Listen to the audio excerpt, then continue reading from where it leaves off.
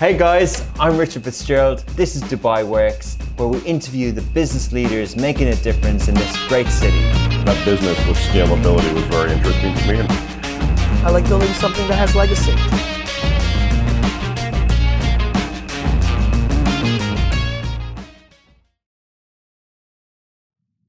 Good morning and welcome to another week of Dubai Works Business Podcast. This week I have the honour to be joined by a very interesting guest, Denny Wallace. Denny is the founder of Wallace & Co.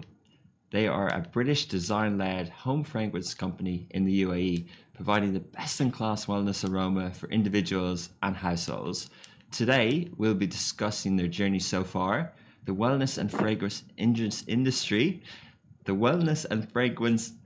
I'll try it again, mouthful, in the UAE, and product development, supply chain and logistics in the Middle East. Good morning, Denny. Good morning, Rich. How's it going? Yeah, good. Thank you. Honoured to be part of this business podcast. There's been some big titans of business on it, and here I am. So it's great, good, humbled. No, well, thank you for joining. And I'm very interested in your story and the industry that you're in. And obviously, anyone running a business can kind of share the same sort of respect. So you're equally part of this podcast, but not everyone can see the nice setting behind you, which is a botanical garden. Is that your home? Yeah, it's my COVID office, and so I sort of took all the plants from the office, put them into this study on my shelves, and what a nice space to work on. Very Lovely. good. So anyway, tell us a bit about Wallace & Co. And with the current context as well. Yeah, so I started Wallace & Co. 4.5 years ago, and we had this grand plan for like a retail brand. We didn't really know too much about retail, to be honest. Probably about 2% of what we should have known to have taken it on. I had a friend who's actually now my creative director, who gave us a logo and a tiny bit of brand collateral, and we thought, that's it, we're off we go. I think you mentioned him before. Yeah, that's Paul Green at Toil & Tinker, who's provided these services for a lot of businesses in Dubai. Very creative. Very, very creative, and the difference, if I'm honest, he's like a genius. Wow. And having that design sort of skill will take us from here to here. It's really, really, really, really helpful. And so Paul gave us our first logo. And so just for context, before I started Wallace & Co, I had a couple of like gifting type businesses, and we'll maybe come back to that. But one of the gifting areas was candles, and it's very popular. And I thought, I don't really want to continue doing customized candles, so we'll create a wellness brand of candles called Wallace & Co, and we'll take on Dubai, and it'll be the first of its kind. However, very soon after we put the logo on the lid, I had my wife said she's pregnant, and straight away. And so it put a bit of pressure on that logo and that lid to sell thousands in month one. It wasn't going to happen. And then I decided, okay, let's go back to what I know and do corporate and custom candles. So we would customize reed diffusers or candles or anything in the sort of fragrance world for businesses. But then I had a huge sort of database from my previous companies of contacts. So I'd go to the spa at Anantara, and would you like an Anantara candle? And they said yes, and all of a sudden we're trading and we have a proper business, but it wasn't retail. So that's what we set out as, but it wasn't that. Month 2, we're custom. Okay. So that's where we've been for the last 4 years. So what Wallace & Co, it's specifically, I mentioned at the start, in the wellness and fragrance space. How do you describe that for you, for your business, and what's your product range currently? Well, we as I said, we started as a wannabe retail brand, and it was going to be using like soy wax and essential oils, and that was fairly new. If not, we would have been the first sort of home fragrance brand in the UAE that was, promoting healthy products. It was all about, clean, natural, almost vegan style products that weren't here back then. Interesting. And that was the premise for Wallace & Co. But then we had to go back into the corporate world, which didn't always want the healthiest. They wanted something that would smell the strongest. Yeah. So to answer your question, at the moment now, we've come back around, and I'm sure we'll come to that. We are now about to retail a whole line of candles, reed diffusers, room sprays, oil burners, essential oils, gift sets, all with really good, healthy, clean ingredients. So we've come full circle. Interesting. So essentially, the wellness and fragrance space is more about we're not talking about the kind of perfumes. We're not talking about other products in wellness. It's more specifically around specific products for aroma and wellness in the home and wellness in that sort of fragrance space. Yeah. Yeah, absolutely. We're very clear that we are a home fragrance brand. We're not a perfume company. We don't make, personal EDTs or anything like that, and I don't think we ever will. We want to sort of really focus on home fragrance and healthy home fragrance, whether that's a candle you light before you go to bed or a pillow spray.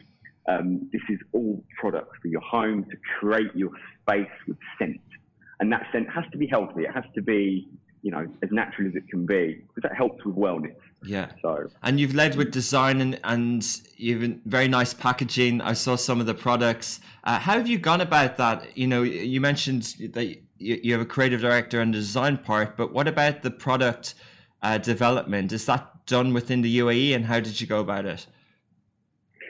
Well, as I said, when we talk a little bit more about the B2B journey, we've been manufacturing products for brands such as Bulgari or Emirates Airlines or Jumeirah, even some of the government. And so we've had to develop products in this space for years.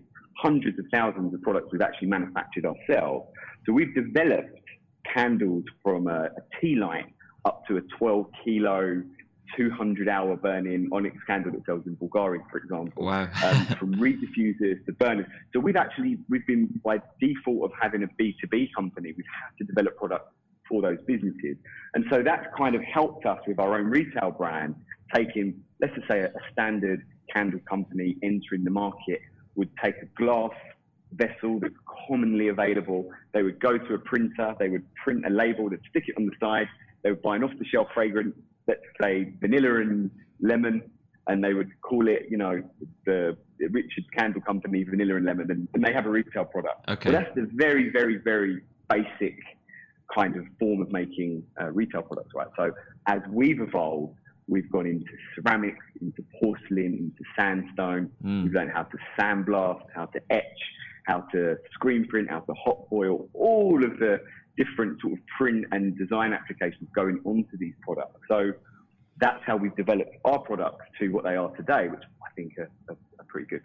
So I can understand, you mentioned some of those brands, and, I think everyone would relate that they would have those products either in the rooms and in the lobbies, and at special events for their kind of mice offering and things like that. How is the market here? How has that been from a corporate side, and how is the market from home demand as well? Well, the B2B side is where we've specialized, and we had a very unique product offering for businesses, whether it was hotels or events or banks, where we would create an ADCB candle or gift set that they would give to their stakeholders. Or for Jumeirah, we would have created reed diffusers for the lobbies. For Four Seasons, we'd have created Four Seasons candles that are sold as retail products in the room. And so it's very mixed. Now, if you look at the industry as a whole, I would say that the majority of products in retail are mass made outside of the UAE, and we sort of filled the gap of manufacturing home fragrance products in Dubai for these businesses. So yeah, interesting. And then touching on the consumer side, I think, 4.5 years ago when you mentioned you started, I think that's really when a lot of sort of the vegan trends kind of really exploded, and it's continuing to explode, and people are becoming a lot more aware of environmental friendly products, but also about holistic wellness, and they're investing in things, and we're seeing a lot of brands kind of coming up like that. Is that a trend that you've seen in Dubai as well? Yeah, of course. products have become a lot more accessible here too. You can buy homemaking candle kits online now. You can sort of purchase DIY kits to make your own home fragrance products. Okay. It's a lot more accessible than it was back then. But absolutely, like, nobody really wants to consume paraffin-based products in their home. They don't want to put synthetic products on their pillow. And so they're now looking at sort of smaller niche brands to purchase and sort of get goods from, rather than, I'd say, like the traditional fashion high street retailers. So I'd say more mass made. So it's definitely going into a more niche sort of artisan area in where we are. I mean, we're not sort of taking big space into buy more with 10,000 products. We are sort of on the more niche side. Yeah. And that's growing. Interesting. Yeah. So global companies, say a Joe Malone or a fragrance company like that who specializes in candles, is that what they do as well? They have their kind of main range, and then they're creating new products to adapt to consumer demand?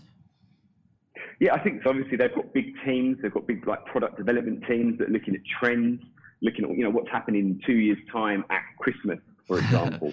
So they've got so working with sort of leading fragrance houses as they would have all of this data to actually predict what's going to happen, whether that's in sort of candle fragrance, whether it's in AI scent diffuser technology.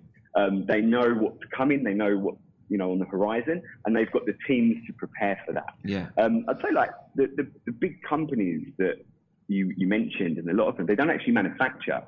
And so they actually outsource to contract manufacturers, a little bit like we were. So they would give all of their manufacturing to factories, and they would just focus on product development and sales and marketing. Whereas for us, we've actually been manufacturing everything ourselves, from packaging to wick protectors, sleep spray formulations, to the candles, to the diffusers. So we really understand exactly what goes into every single product. I'm not sure they can say the same, because they're giving that part away. Okay. And I understand why they do that. Okay. Yeah. Interesting. Actually, let's just talk about that, because, the manufacturing industry is going through a bit of a evolution, with all the different, with technology, with production, with factories, with Internet of Things and lots of data and things like that. So do you think that it's a question of outsourcing to a factory that you don't own, or doing it yourself, or are there more hybrid solutions available now? I'd say that I could only really talk about the business of manufacturing our product. Yeah. I wouldn't want to sort of try and comment on anything other than that. But for us, we took on the sort of role of manufacturing from day one. And that started in a bedroom on the Palm Jumeirah, and it continued to 4,000 square foot factory that we are now owning DIP. Wow. When you take manufacturing on, you have to really know what you're doing long term to sort of get into it, because once you start to invest in small plant and small machinery, you need operators, you need systems, you need processes, you need certifications, legal. There's so much that goes into it that I think it's quite flippant. I was quite flippant. Yeah, we should do all of the manufacturing. It's easy.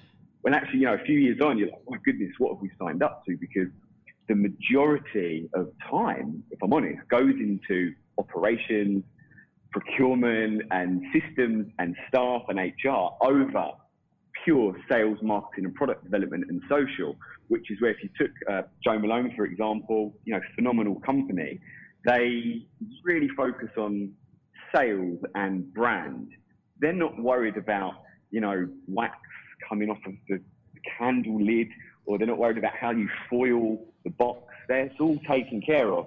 But when we took that on ourselves, we quickly realized, my goodness me, it's much easier to give it to a contract manufacturer. Yeah. But, these big companies and, big contract manufacturers, they take months, if not years, to work with you and develop products. I've approached some big contract manufacturers in the UK, and they've literally, I thought, Denny here from Dubai, like they were going to just open the doors. They're like, hey, look, it takes 6 months to develop a product with us. It's £1,000 per fragrance sample. So basically, like, go away, we don't want you. And so to sort of get into those companies, you need to have huge budgets to even be entertained. And then if you go to smaller manufacturers, can they handle the scale? So if we wanted to order 5,000 candles, reed diffusers, and oil burners, can they make 15,000 products in a month? I doubt it. So then you're sort of no, that's why we decided to do it. But as we've scaled, we realized, wow, we need a much bigger facility, many more staff. And then you think, do we really want to be going deeper into that territory? Yeah. And the answer is no. No. But I guess you have the end-to-end solution now, so you've flexibility and freedom to adapt a bit more. Is there did you reinvest in the business, that kind of capex that you had to do to grow it? Is that a lot? Is that like any other manufacturing company would be in this space? Yeah, it is. I mean, you would obviously need to keep reinvesting in raw materials as they run out. That's obvious. But like you said about technology, the technology in manufacturing and machinery now is brilliant. So the new German candle pouring machines that have got AI integrated that can basically, I mean, they're $100,000. So good luck buying 2 or 3 of those for your working capital. So we've relied on more basic methods of hand pouring and hand bottling. We haven't invested millions of dollars in plants for that sort of level. We're not at that level. But again, if we wanted to scale, we would need to sort of keep up with that. Yeah. Interesting. So exactly. So you can do things kind of bootstrap and grow it organically, where you're doing the development yourself, you're building the brand, you're building the team, and you're establishing those relationships with the customers. Is that really how you describe the kind of various things you've been juggling in the last 4.5 years? Yeah, I'd say so. I mean, look, when you've got the facility and you can make 505 products, you've got something. And the fact that for our retail brand, we could actually make small minimums to test or do MVP, minimum viable product, for a certain fragrance or a certain type of packaging, because we've got a die cutting machine, we've got foil machines, we've got hot stamp machines, we have the whole range of machines to manufacture small runs of high-end candles. So we can test different markets. We can test a certain fragrance and packaging design on Amazon. We put one into high street retail and we can see what happens. But if we went to a contract manufacturer, they would say, hey, look, you need to order a minimum of 1,000 of each to even get this going. Okay. So we've really benefited as a retail brand in having that factory and able to pivot and be flexible with what we test with. Yeah. Not every company can do that. They would be, if you don't have a factory, or packaging is a big thing. Like pouring candles is one thing, packaging is a huge deal. So because we've got those machines, it's allowed us to experiment with different packaging methods. Interesting. So after you established the relationships with the big hotel groups and the hospitality groups, at what point did you decide to kind of take that to direct to the consumer or to retail space? And then what were your decisions around that? Did you look at having your own shop, or did you go to e-commerce and digital straight away? Well, as I said, when we first started, I really wanted to do a retail brand because my previous 2 companies here involved customization, which, if anybody who works in anything bespoke or custom, means that everything's project-based. There are approvals and processes and, 3 months lead times for one product to get to market or to be sold and get paid. You've got 10 of those. It's really messy. And so I don't want to do this again. I'd like to create a product that you can sell that same product over and over again. But that didn't happen. So we went into customization, and all of the time in the back of my mind, I'm thinking, when are we going to move over? But Rich, you can't just open a retail home fragrance brand. It's competitive. I'd say in some points of the market, it's saturated. There's no shortage of products in the market. And so to just open another, just another one of these companies, we couldn't do that. So in my mind, it always needed to be something special. And for that, we needed the designer, we needed the fragrance, we needed the perfumer, we needed the platform. And so when Amazon came on, I think it was probably maybe a year ago, just over a year ago, Amazon took over Souq. Yeah. I'm like, wow, now we can sort of ourselves reach onto Amazon and we can test out. And that's what we've done. So we created some different retail products, from tins and diffusers, just to test out the process. In that process, we learned what was working, how we got to e-commerce. Bear in mind, we'd never run an e-commerce company before. And so we learned about the certifications for retail, the approvals, the compliance, the process of getting a product onto these platforms. and then how to sell, which is a whole new science. Remember, we were just manufacturing for businesses before. It was much more linear, but this was a different process. And so, as I said, in my mind, I always wanted to do retail and take on that market. We just didn't have the right product. However, we got Expo licensee-ship.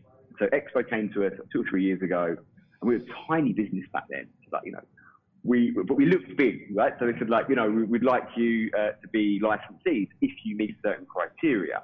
Would you like to do it? And we, of course, being ambitious, like, yeah, we'll take that on. We can be, but we didn't realize what that entails. I mean, you know, Expo is huge, like huge proposition. Can you explain what the license is? Or Yeah, so the license basically gave us the right to sell and distribute Expo. I've actually got one burning. I didn't have it here. It's here. So this is an Expo. Nice. Wow. Yeah, it's lovely, right? Lovely, lovely camera. So this is Expo's. It's their design, it's their logo, it's their brand. So we basically bought into the rights to be able to sell Expo home fragrance products. And so we took that on about 3 years ago, and we had to go through a series of approvals and designs and more approvals and paying royalties and so much paperwork, so much work. We didn't realize what we were getting into at the time. There was only 2 of us, 3 of us at the time. And as that developed, what we realized is we actually need retail distribution ourselves to be able to actually sell the product. Because what we were used to is, say, you know, Emirates Palace coming to us and saying, hey, can we take 500 Emirates Palace candles? They do the sales. They put them in the spa or they sell them in the boutique.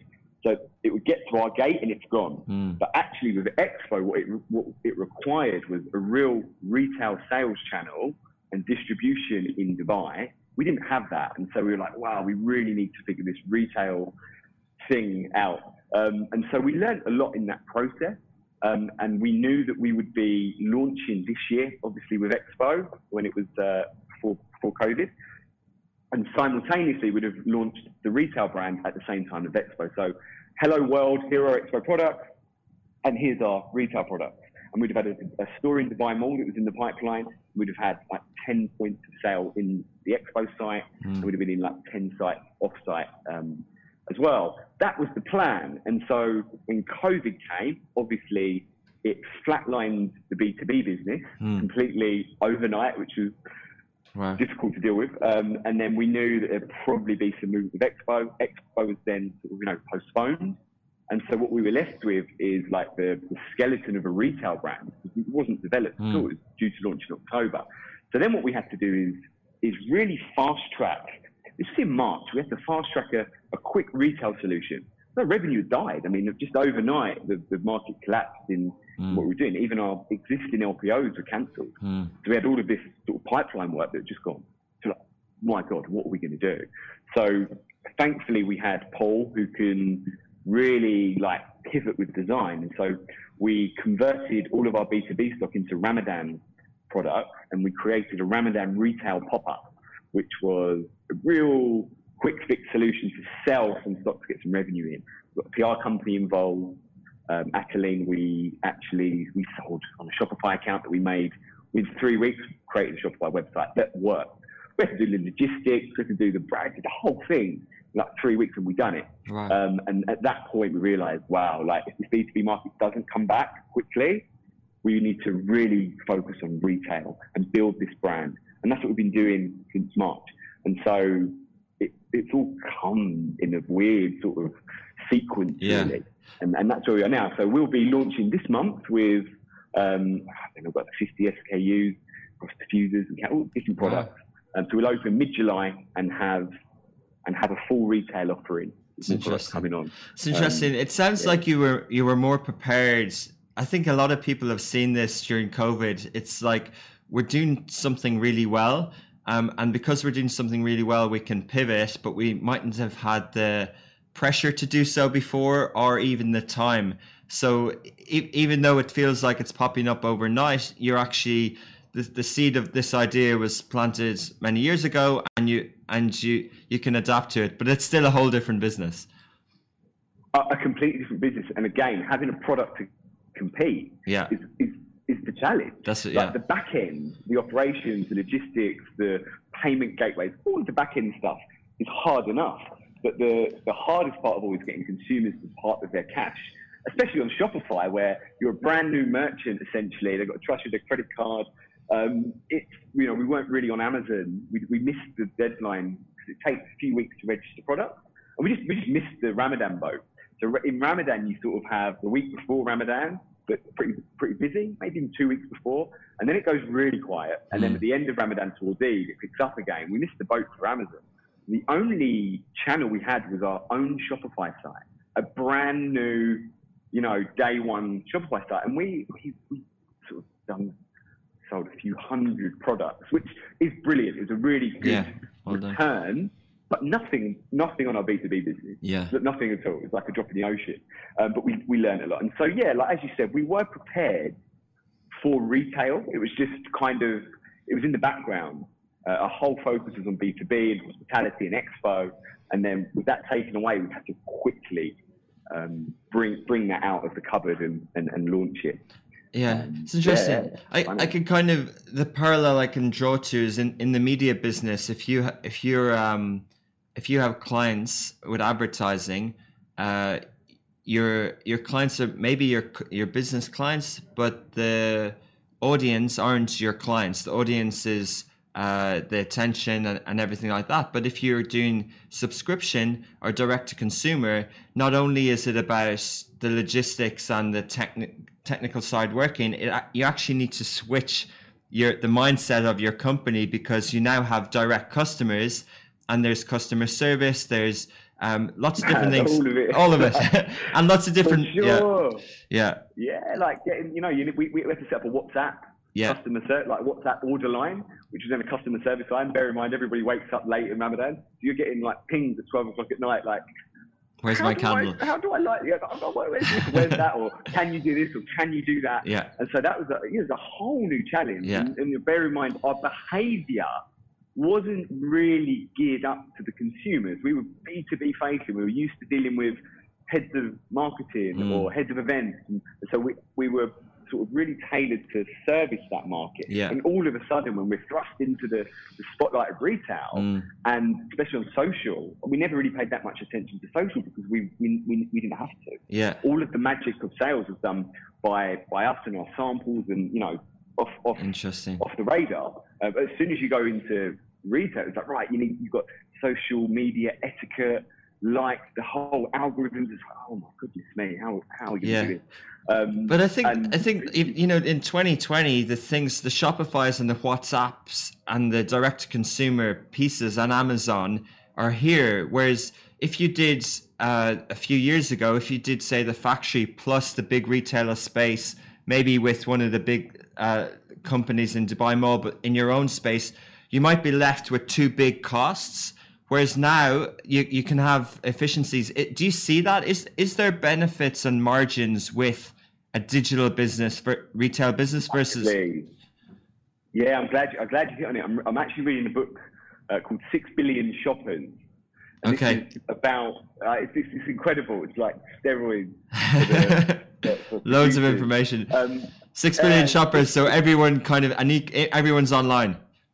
Yeah. Everyone's online, and it sort of really gives you, e-commerce is a big thing. It actually goes into why and how this phenomenon is taking off. And we are, say, entrepreneurs or business owners in a time of massive opportunity. Yeah. And whereas, exactly like you said, like before, for example, you would have to create a brand that would go into a retail store. You'd have to, traditional marketing methods and, bricks and mortar and that type of business. And then you would supplement that with e-commerce. And there was kind of like a sequence to it. Well, that's all been thrown on its head now. And the smart sort of product businesses are now e-commerce first. So they're all about content creation, enhanced brand content, really good e-commerce presence, and they're focusing all their energy there. They're not even worried about bricks and mortar. I'm sure bricks and mortar will still play a huge part in retail, especially in home fragrance, because you can't smell candles through a screen, for example. But what it's given us is the ability to now launch a company without bricks and mortar and without a huge overhead of factory and when we outsource.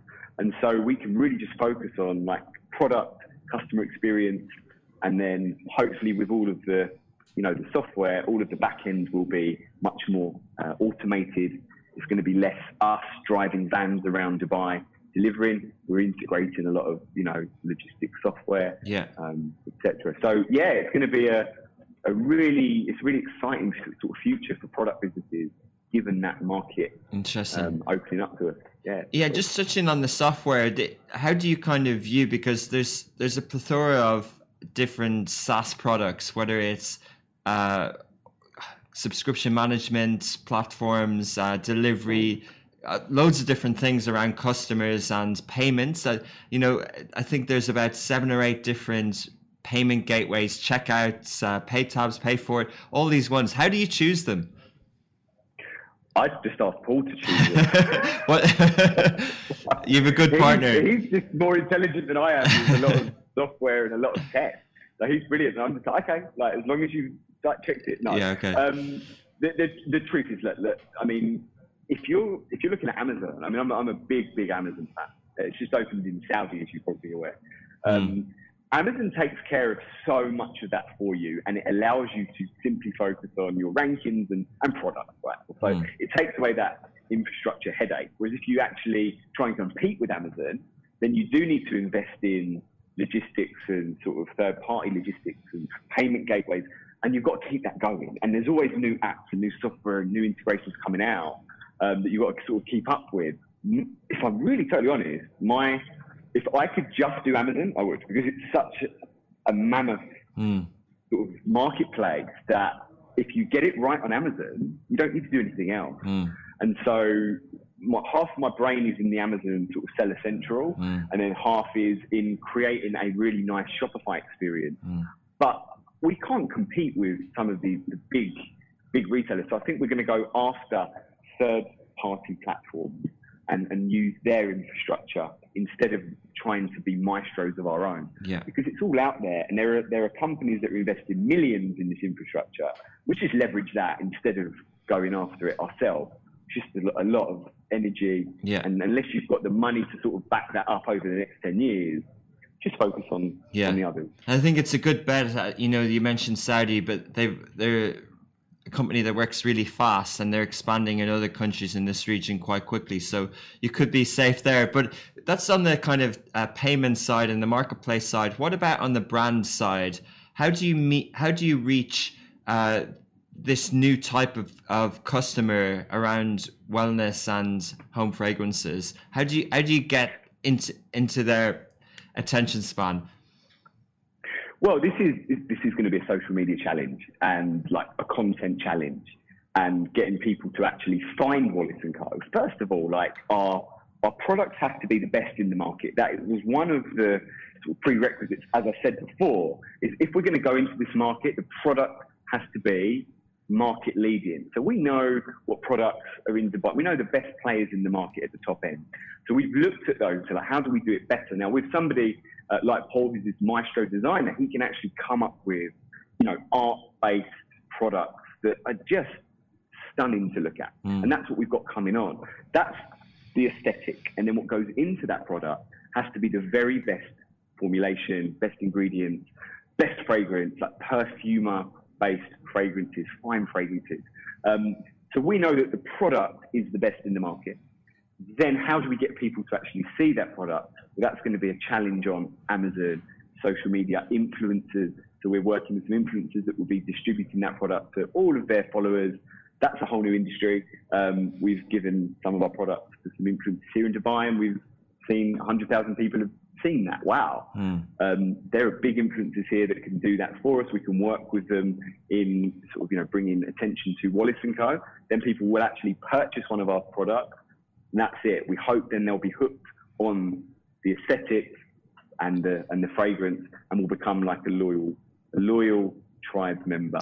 That's interesting way you phrase that, because it kind of leads me on to the next point around subscription and that sort of trend with direct to consumer. To get someone to go through all that process on Amazon and to know of you and to purchase once, how do you really hook them in? How do you either get them coming back for more? And what is the how long does it take a candle to burn out? But what is the kind of lifetime cycle of a product purchase, and what's the kind of frequency of repeat purchase? Well, first of all, like if you actually burn one of our candles, I actually gave you a candle. So I'm not sure if you actually burned it yourself. My mum has, and it's still it's not finished yet, so don't worry. Well, yeah, like we hope you enjoyed that product, and we hope that all of our sort of tribe love the product that they get into their hands. If they ever are given a product, actually one of our giveaways, or they order one of our products, we think that once they get that product, they won't want to order from any other brand. That's what we're hoping in an ideal world. And so then, they'll buy the candle, and next time they might buy some incense that's got the same fragrance attached to it. Then they might buy the reed diffuser, and now they've got like a unified set of products for their bathroom. Then they might move on to their lounge or their bedroom, and they're sort of adding, different looks. We've got like a botanics range to celebrate plant life and nature. We've got a manzil, which means destination in Arabic, which is home. So it's like an arabesque range, which is based on arabesque fragrances. So that really suits, a different market here. Then we've got we've got some collaborations with artists. So we're doing limited edition. So we're taking the art of some sort of prominent artists and applying it to our product. And then that will go to their tribe, and it will be based on like what they like as a fragrance. And then that will introduce Wallace & Co. to that audience. And then once they purchase that first product, we're hoping that they come back for the second and a third. Interesting. So you've got plenty of choice for them. Tribe building. Get the repeat customers, and your story is interesting, and the brand has a very polished feel to it, and the products are of really high quality. So I think that works in that way. Talking about the kind of logistics and product development, and maybe specifically around sustainability, what are the trends in product development and sustainability in your industry? Well, actually, going from being expo licensees, we were put through a rigorous sort of selection campaign to work with sustainable suppliers. So we were, kind of cross-checked that I think the sand that was used for the glass was that sustainable sand. And we had to go through that whole process to check every part of our supply chain was sustainable. There was no child labour involved. Everything was above board. And so we passed that test. And so we've learned so much about the sustainability of our glass, for example, or our ceramic, or our porcelain, or the wax. So the products that we actually work with, they come from all over the world.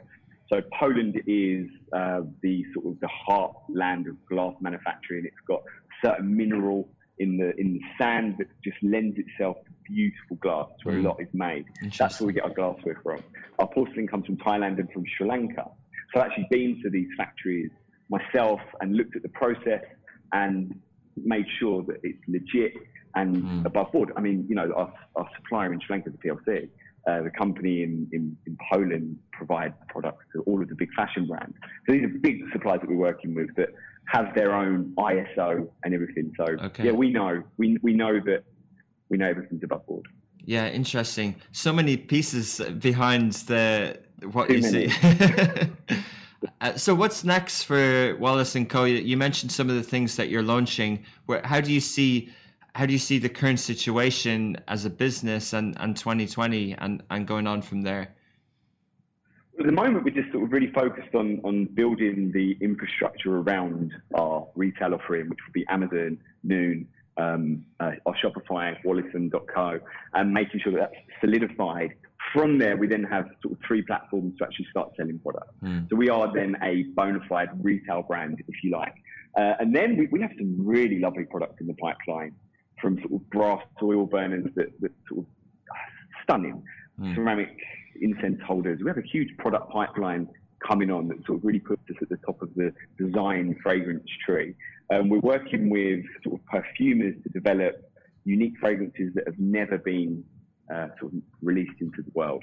Rich, there are some really crazy things going on in the future with AI and scent technology, where your home is going to be rigged up with sort of scent diffusion machines that your phone realizes what mood you're in and will set the fragrance in your bedroom to reflect that. So we're really looking at sort of the scent marketing side of the business as well, where you might come home and your house is going to be filled with lavender and chamomile Nice. because your phone told it that you're stressed. Yeah. Or if you're a bit tired or you didn't sleep well, you'll be woken up with lemongrass and ginger in the morning because it's detected it. So this is the future. Yeah. So we're developing products around that technology as well, which is really interesting. Amazing. And fun. Yeah, it sounds like how you described the products from the bathroom to the living room to the bedroom.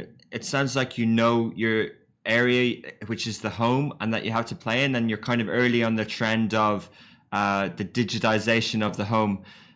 So it's fascinating. Do you think it's far off? I mean, you know, I have one sort of connected device at home, which is a Dyson air purifier, and it's got an app. But I think that's the only device. Maybe I have more, but I just expected that maybe some of these things would have advanced faster, like some of the kitchen appliances licensing, or maybe it's just me. What stage do you think we're at?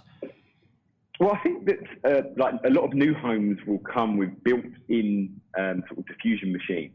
So if you go into any hotel or any mall, actually, when you walk in, you can smell fragrance. You walk into Dubai Mall, it has a particular fragrance. Okay. If you then go into the address Dubai Mall, it's got a different fragrance. Well, this fragrance comes through the air conditioning machine. So there's like a contraption that bolts onto the aircon unit, and it pumps it through your house. Well, I think this will come with houses as standard in the future, so that it's not such a clumsy pouring oil into a small machine that drips water everywhere. There are really sophisticated machines out there at the moment that sync with your phone.